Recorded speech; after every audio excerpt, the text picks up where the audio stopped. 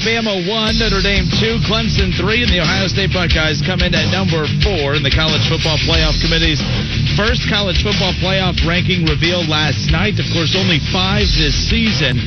Well, there's a lot of happy fans in the state of Ohio and some not so happy fans in the state of Ohio. If you're a Bearcat fan, you're pretty happy right now. The Cincinnati Bearcats coming in at number 7. Buckeye fans really upset. They feel slighted. A one-loss Clemson team being put ahead of them. Ohio State still undefeated, coming off of a win over a top 10, at least at the time, opponent in the Indiana Hoosiers. I'm excited to bring on our next guest. We have ESPN college football reporter, ESPN's Adam Rittenberg, joining us now. Adam, welcome in, sir. How are you? Adam, you there? Oh, there we are. Yeah, I'm sorry. I'm here. Sorry. I hit the wrong button, my friend. You know, it's like my mind's on turkey right now. I'm not 100% here. So. No, good to be with you. But before we get, to enjoying Thanksgiving turkey and everything, let's talk about these college football playoff rankings that came out.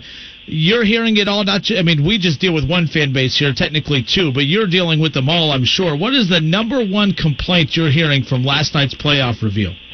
Well, I think there were a couple things. The fact that, you had 4 SEC teams in the top 9, including a 2-loss Georgia team that was beaten significantly by both Alabama and Florida. I think that the BYU fans are really upset that they're number 14 despite a 9-0 record.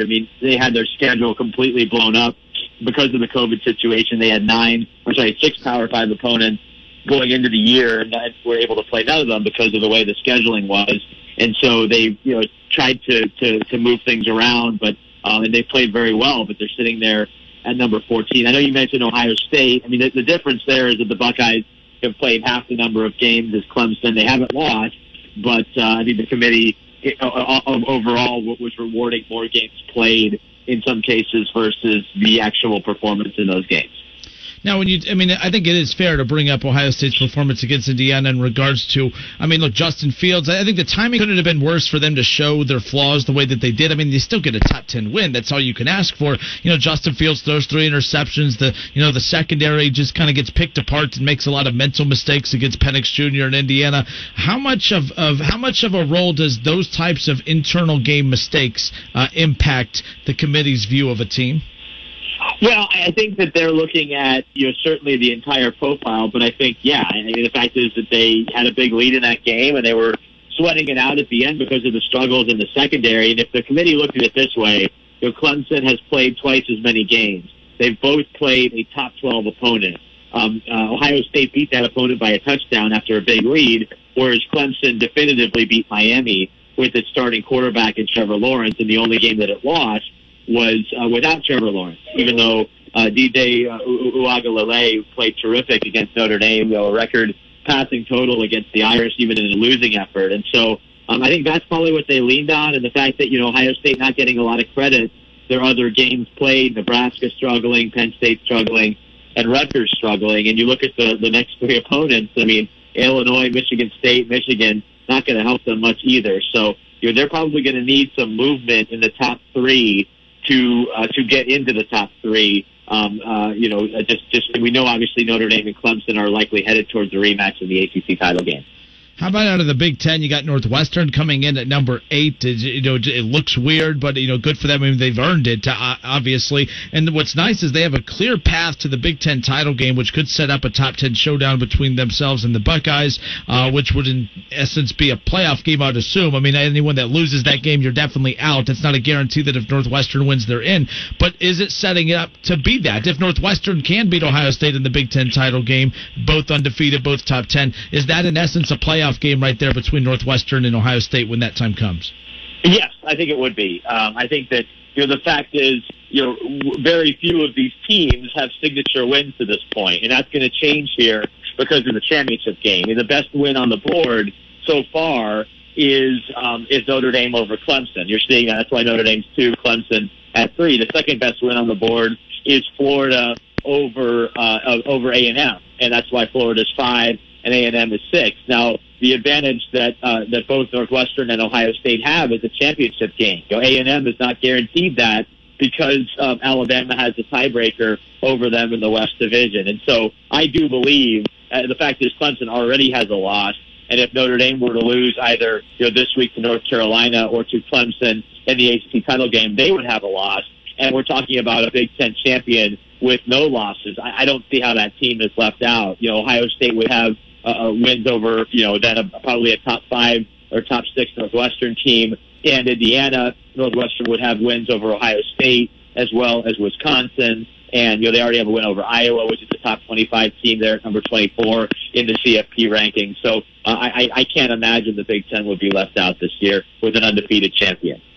ESPN's Adam Rittenberg with us here again, reacting to last night's first college football playoff rankings reveal. Alabama 1, Notre Dame 2, Clemson 3, Ohio State 4. Now you have Texas A&M and Florida out of the SEC hovering there at 5 and 6. That'll sort itself out. But the team that everyone's really interested in around here on top of Ohio State is, of course, Cincinnati. Let's be clear. I mean, I think they were surprised at how well received they were in those rankings. But what's the likelihood? I mean, how much help are they going to need to get in, assuming that they do their part and win out? Yeah, well, they're going to need people to start losing. They would like to see a one-loss Big Ten champion. They would like to see two, maybe one-loss teams meet in the ACC championship game to take away any possibility of two teams coming out of the ACC. I think they would want to see Alabama run the table because that could knock out Florida in the SEC title game, and they already have that definitive win over Texas A&M. So I think it would be really interesting to see if Cincinnati and maybe Texas A&M are fighting for that last spot. Cincinnati can say, hey, we didn't lose a game. We won our conference. We beat almost everybody on our schedule by a wide margin. I think that would be a really interesting possibility here for the playoff. But what they don't want is, for Florida to beat an undefeated Alabama in the SEC title game, because Alabama, I think, would get in. We've just seen too much evidence of that over the course of the CFP, that Alabama is the one team that has real margin for error and can still survive a loss. So they don't want to see that happen. They don't want to see maybe a narrow win by Clemson over Notre Dame. So the committee has to think about putting Notre Dame in over Cincinnati. So again, all these things have to sort of fall their way, but it's still possible. They're sitting right there at 7. Unfortunately, they're not going to be playing this weekend or next week. I was really hoping maybe Cincinnati and BYU could schedule a game for next week to enhance both of their resumes, at least the team that won it. But Cincinnati does get Tulsa in the regular season finale. That's a ranked Tulsa team right now, and they would presumably get a boost in the AAC title game as well. I think the committee does respect whoever they would face in that contest. All right, Adam, last thing before we let you go. Big news today. Nick Saban testing positive for the coronavirus, of course, and with them being the number 1 team in the country, their matchup, the Iron Bowl between Alabama and Auburn, he will not be on the sidelines. People are questioning what makes this positive test different than the last one in regards to his presence on the sideline and what we could potentially see.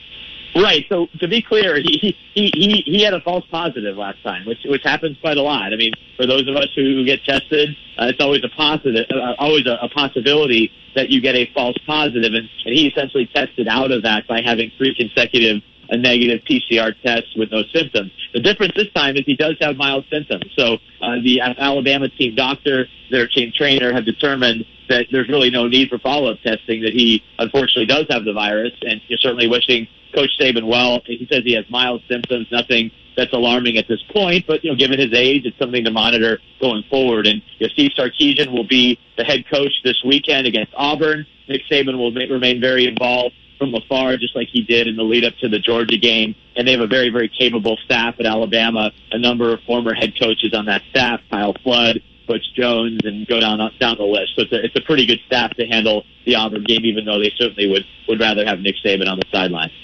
All right, Adam, go away. It's time for turkey. It's time for Thanksgiving. I appreciate your time. ESPN's Adam Rittenberg taking time to talk college football playoff rankings reaction. Adam, thank you. Have a happy Thanksgiving. Stay healthy. Yeah, you too. Have a great holiday. Thank you.